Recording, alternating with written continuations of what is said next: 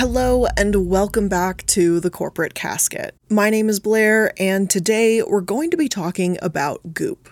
Now, if you don't know what Goop is, it's a weird company that's run by Gwyneth Paltrow, and they're just very holistic, but not scientifically based in anything. It's kind of weird, honestly. A couple months ago on my YouTube channel, I made a 2-part video covering the ins and out of what Goop is and how much of a scam and a ripoff it is. Really, things just don't make sense. They're not backed by anything. For God's sake, Gwyneth Paltrow is now known as the vagina candle lady.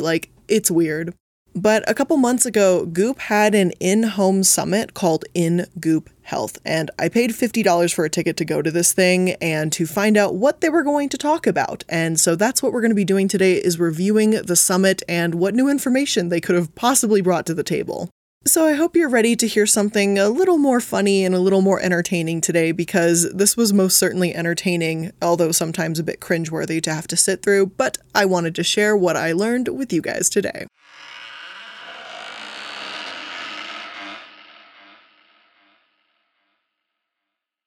Now, because this is a review of a summit that I went to, it's going to be a little hard for me to do a lot of sourcing in this because you have to have a passcode to get in, but I did take a few screenshots here and there so you can see some of the insane shit that I saw.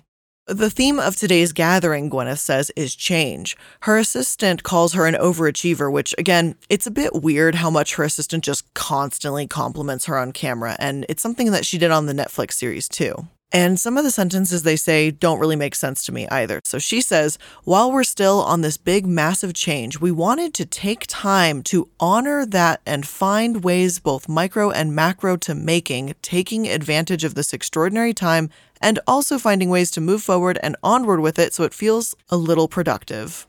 Yes, that is a sentence, absolutely. But I don't 100% know what it means.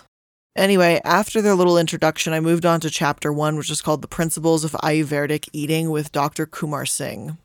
According to Goop's little bio intro about her, Avanti Kumar Singh, MD, is an Ayurveda wellness expert on a mission to show how Ayurveda is a health catalyst to achieve optimal wellness in modern life. She uses science-backed information and personal stories to help patients, students, and holistic practitioners discover the healing wisdom within. And based on Goop's other choices, I'm not particularly surprised they would hire someone with this type of background, interest, experience, etc. If you do head over to her personal website, you'll see that she has a lot of flowery language, like healing comes from the presence of harmony within you, lasting wellness comes from inner wisdom, like those kinds of shenanigans. So again, not surprised that Goop hired her. She says, my work is centered around teaching patients how to heal themselves by unleashing their innate healing power and educating students and practitioners how to support self-healing using meditation, yoga, breath, food, and routines, which I believe are true medicine. And for the record here, I'm not shitting on yoga and breathing. You definitely need the breathing part. Yoga, probably good for most people. I should probably do that a little bit more, to be totally honest. And I'm not going to be hating on food. I fucking love food, but the language here is a bit misleading. Antibiotics are true medicine too, as well as vaccines and drugs responsible for literally helping people function and stay alive.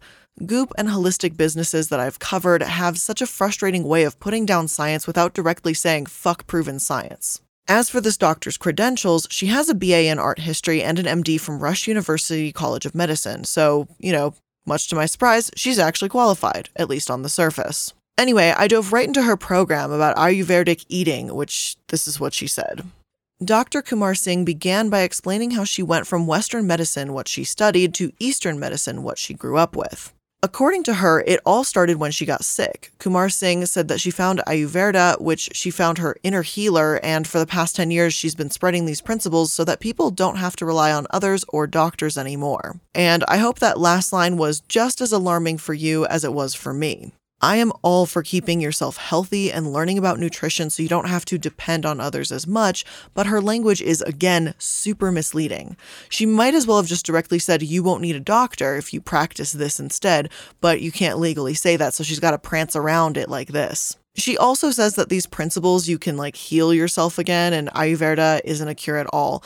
Like Jilly Juice, like with the crazy MMS bleach people, these holistic cures are often marketed as something that will literally solve all your problems, and Kumar doesn't even tell us what she was actually sick with. So for all I know, she could have just had a stomach ache and eating properly helped her out.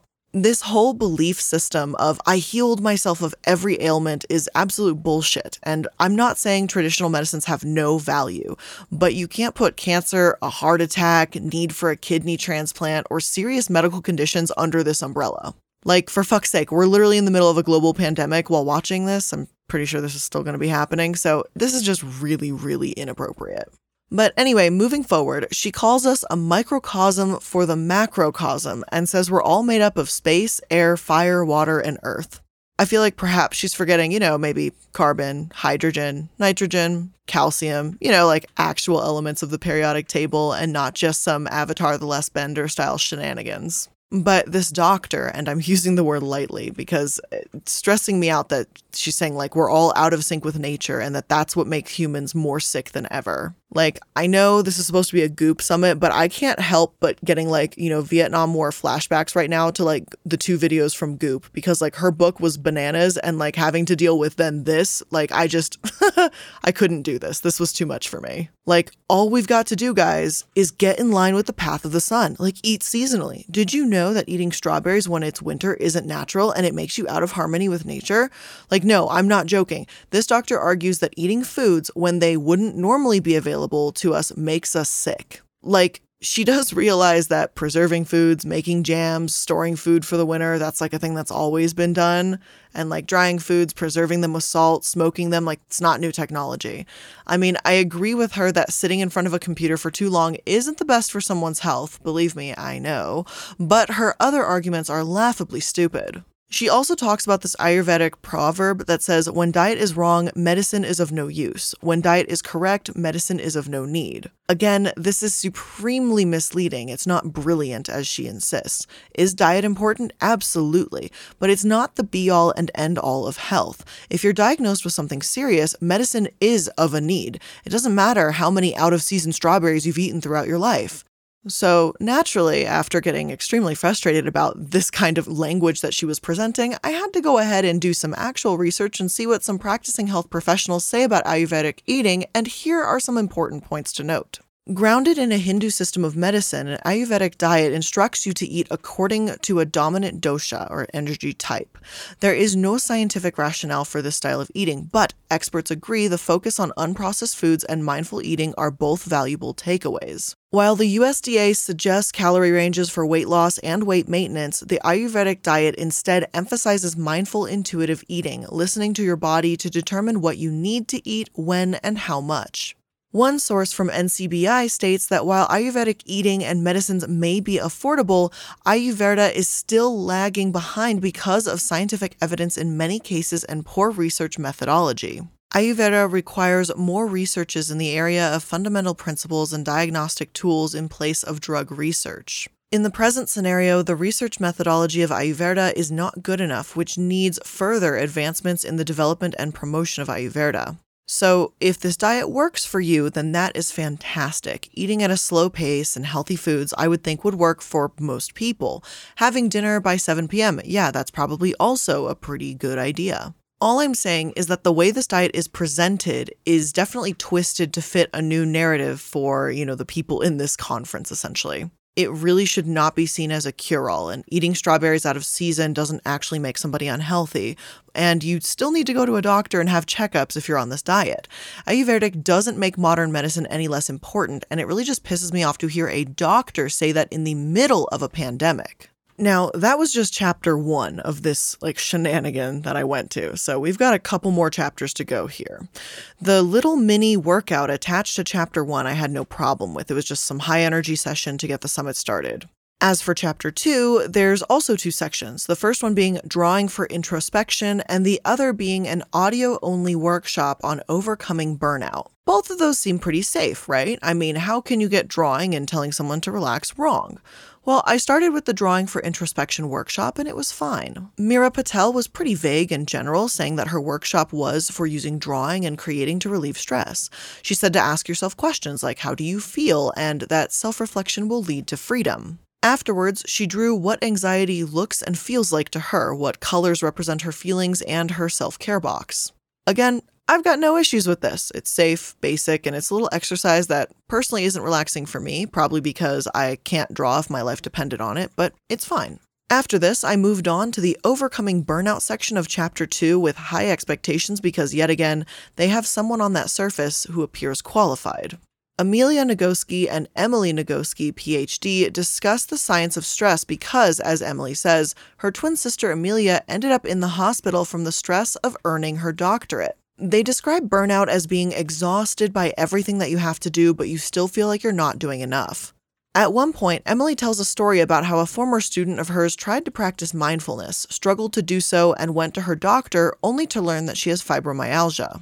Now, I do find that interesting because in Chapter 1, Dr. Kumar told me that eating the right foods at the right seasons and for the right reasons would keep me from needing a doctor. So is Goop advocating for the doctor now? Ugh, heaven forbid they would do such a thing. Now, fibromyalgia, for those who don't know, is an issue of pain processing, and it doesn't seem to be caused by stress alone.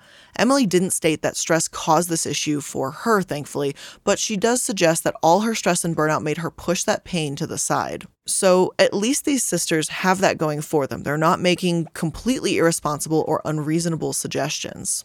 However, they do call the difference in who a woman is and what society expects her to be a mad woman that's full of fiery rage at the world and a mad at you for not being what the world wants you to be kind of thing. Calling this cruel voice in my head a mad woman doesn't really help me deal with that. Like, I'm not going to call myself a tantruming child because I don't always meet up to the standards that I or others put onto me. It's a fact of life that sometimes we don't feel good enough, and ignoring that or calling it a mad woman, the little voice in your head or whatever, and pretending it's not part of ourselves, it seems a bit counterproductive to me. I'd rather just say, yeah, there's days I feel like I don't measure up, so I've got to remind myself what I've accomplished instead. Not, oh, there's a tantruming child in my head that I just have to ignore because society tells me I'm not the woman it wants me to be. Like, I don't know, maybe it's just me, but this seemed pretty safe overall, but that little part just kind of annoyed me for some reason, and I can't quite put my finger on it why. They later end up comparing the Mad Woman to Taka in Disney's Moana, and we all have our own Mad Woman we have to face and face her with compassion. Like, seriously, they spend several minutes summarizing Moana. And then they end the message with be kind to yourself even after calling yourself a Mad Woman. And yep, that's it. But before I could get on to Chapter 3, a live talk with Gwyneth and Elise came on, and you guys know I wouldn't miss that shit. Now, what they talked about was parenting and going into their family tree, etc. At one point, Gwyneth was asked if she missed being anonymous and how she feels about fame. Gwyneth said that she had moments where, because of COVID, she realized how rude people can be, since her face has been hidden by a mask. She says she misses being able to go out into the world and just observe and not be observed. Elise compliments Gwyneth a lot, again, saying she's energetic and a go-getter, you get the point, but there wasn't really anything worth mentioning here. The second live portion of the summit was a chat between the Goop food director and a nutritionist, Maya Feller. One of the questions they answer is about intermittent fasting. Does it work? And I'll give credit to Maya on this one. She says there is no one-size-fits-all for that type of dieting, which is probably one of the most sane things I've heard all day at this summit. And it really doesn't reflect what the doctor said earlier at the start of this whole Goop journey shenanigans. I also agree with the mindset of follow the farmers more than how it was portrayed by Dr. Kumar, saying how eating lighter, hydrating foods in the summer and heartier, filling foods in the winter is what makes more sense than if you eat strawberries out of season, you throw off your balance and get sick. Overall, this probably made more sense to me than most other parts of the seminar, at least until we got to the part about recommending supplements. Again, supplements are just an entire video in of themselves, and I promise I will get to that. That is on the menu of videos I will be doing, but this portion here made me lose a lot of respect for Maya. Now, I'm going to be honest here, I'm not going to pretend like I watched the entirety of this or didn't zone out a couple times because it was nearly an hour long, but I did feel there was a lot of fact mixed in with fiction. She kept saying how there's a ton of research done about specific topics, and I wish there could have been some sources, links, or, just about literally anything to look through. I know since it's a live chat that may have not been fully possible, but that's absolutely something I would change about this. Since there's no set script, at least when Maya's being asked questions, she may not have had that research in front of her and people would just have to take her at her word. The third live video was called the Goop Glow, and this was an AMA by their beauty editors. Jean and Megan talked about what they do to get that glowy skin, and this was basically just a gigantic Goop skincare ad, and I don't really have much to say about it except for that, so we're just going to keep moving right along. Aside from the live classes and the chapters, they also had a master class about tarot readings, smoothie making, and a 20-minute video about plant coaching, and those really were not my main focus. It's pretty hard to make a cocktail wrong, in my opinion. I really like doing that as like a little fun hobby thing around for my friends, so, I don't think I really needed to watch that. So I dove into chapter 3, the final section of the summit, which was called Feel. And the first video I had was a 35-minute meditation class with an energy healer. So here we go again. Mariam Ajayi practices Reiki and breathwork. She describes breathing as drawing life force in and out of your body, which I understand what Reiki is. We need air to live, but why do we call it a life force? Is it just like to sound cooler? I don't get it. But anyway, we've still got 34 minutes left, so let's keep going. There's a hilarious moment where she says that in order for the breath technique, she's going to show us how to breathe while lying down. Then she says, oh, you're thinking, oh man, how do I lay down for 30 minutes and breathe? But trust me, we're going to lay down. Again, you don't breathe when you sleep? Why is she treating this like this is something to be nervous about? I really hope no one at this home summit is scared of breathing while laying down for 30 minutes, because if anyone is, then they've got a lot more problems on their plate than Goop can solve, that's for sure.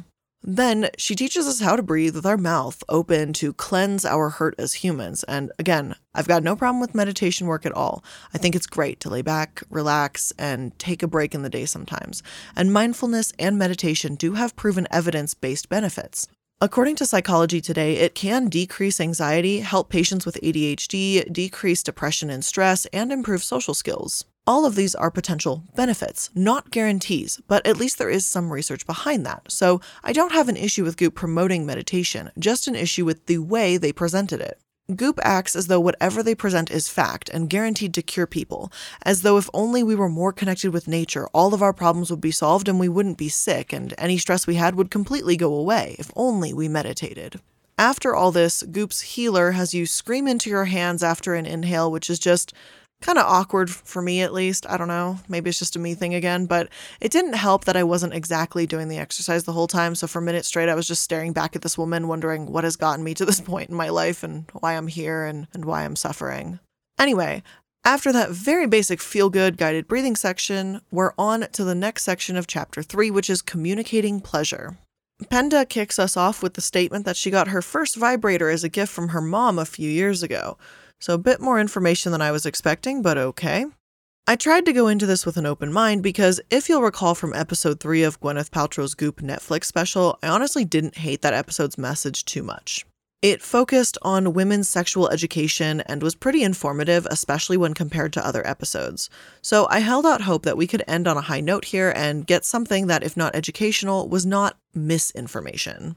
Now, a lot of the stuff presented was anecdotal and what Penda experienced rather than any evidence she presented, but there were still a few good points that were made. Not being ashamed of premarital sex, being able to explore one's sexuality or fantasies without shame, that sort of thing.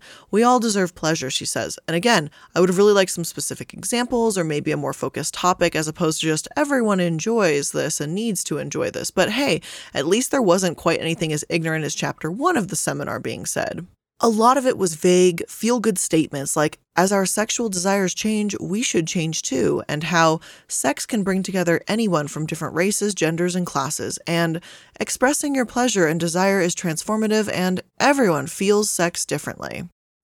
Yeah, absolutely, I agree that a lot of sex shaming or pleasure shaming or whatever she calls it could be reduced with better sex ed classes and education in general. I don't feel like she said anything other than general statements either. It's just a lot of emptiness and wasted time, but the feel-good shenanigans, I guess.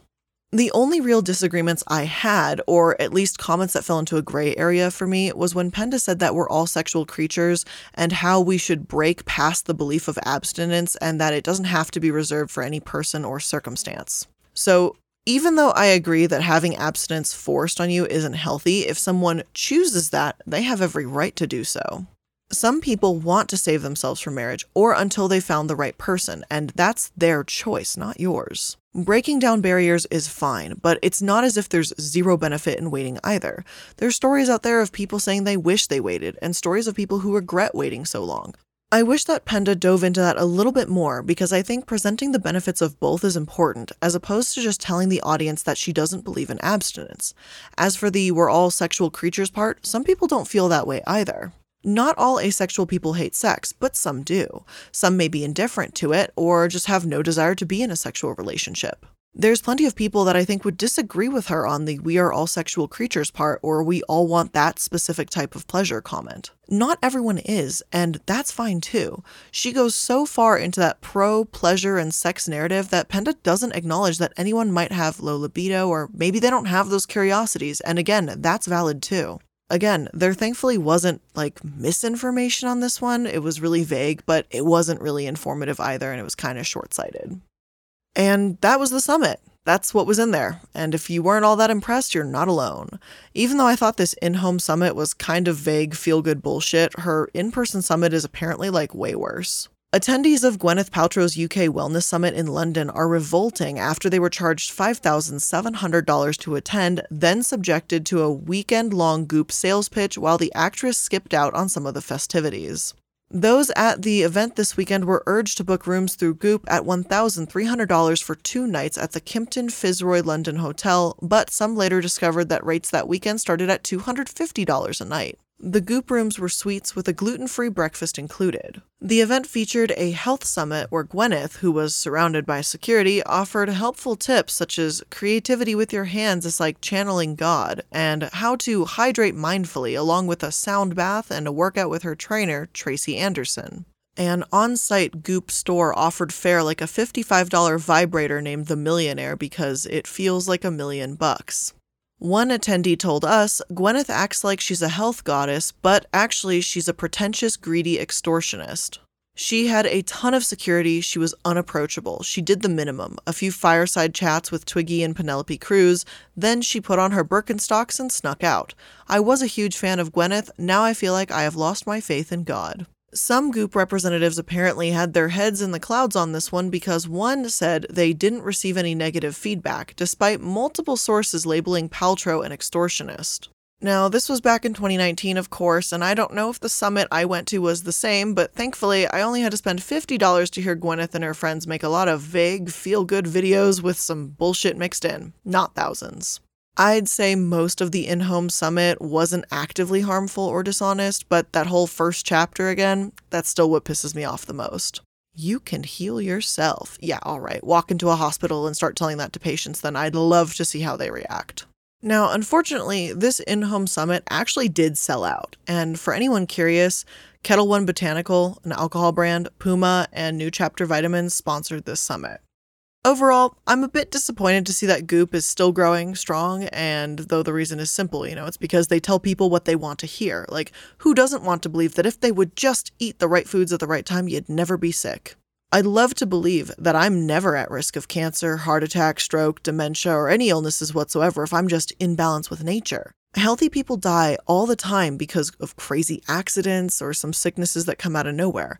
And I know that sucks to hear, and it's far worse if you're either in that situation or know someone in that situation. But it's true, and the sooner people can accept that and try to enjoy the life you've got, then the better off you'll probably be. Goop pretends that we can control our mental health by just meditating, when again, that doesn't work perfectly for everyone either. I'm not saying a guided meditation is awful and people shouldn't share their beauty routines, but the way Goop presents things, it's as if they claim to have this key to a healthy life, and it's kind of bullshit, and it most certainly was not worth $50. With all of that being said, that's where I'm going to end today's episode. I hope you enjoyed it or were somewhat entertained by this, because I know I most certainly was. If you want to see all of the sources I used, you can definitely check the links in your description box nearest to you. And links for all of my social media and other ways to connect with me on various projects will also be available and linked below. Thank you so much for listening to another episode of The Corporate Casket. Make sure to follow this podcast so you never miss another episode, uploading every Monday, Wednesday, and Friday. So thank you guys for watching, and I'll see you in the next one. Bye!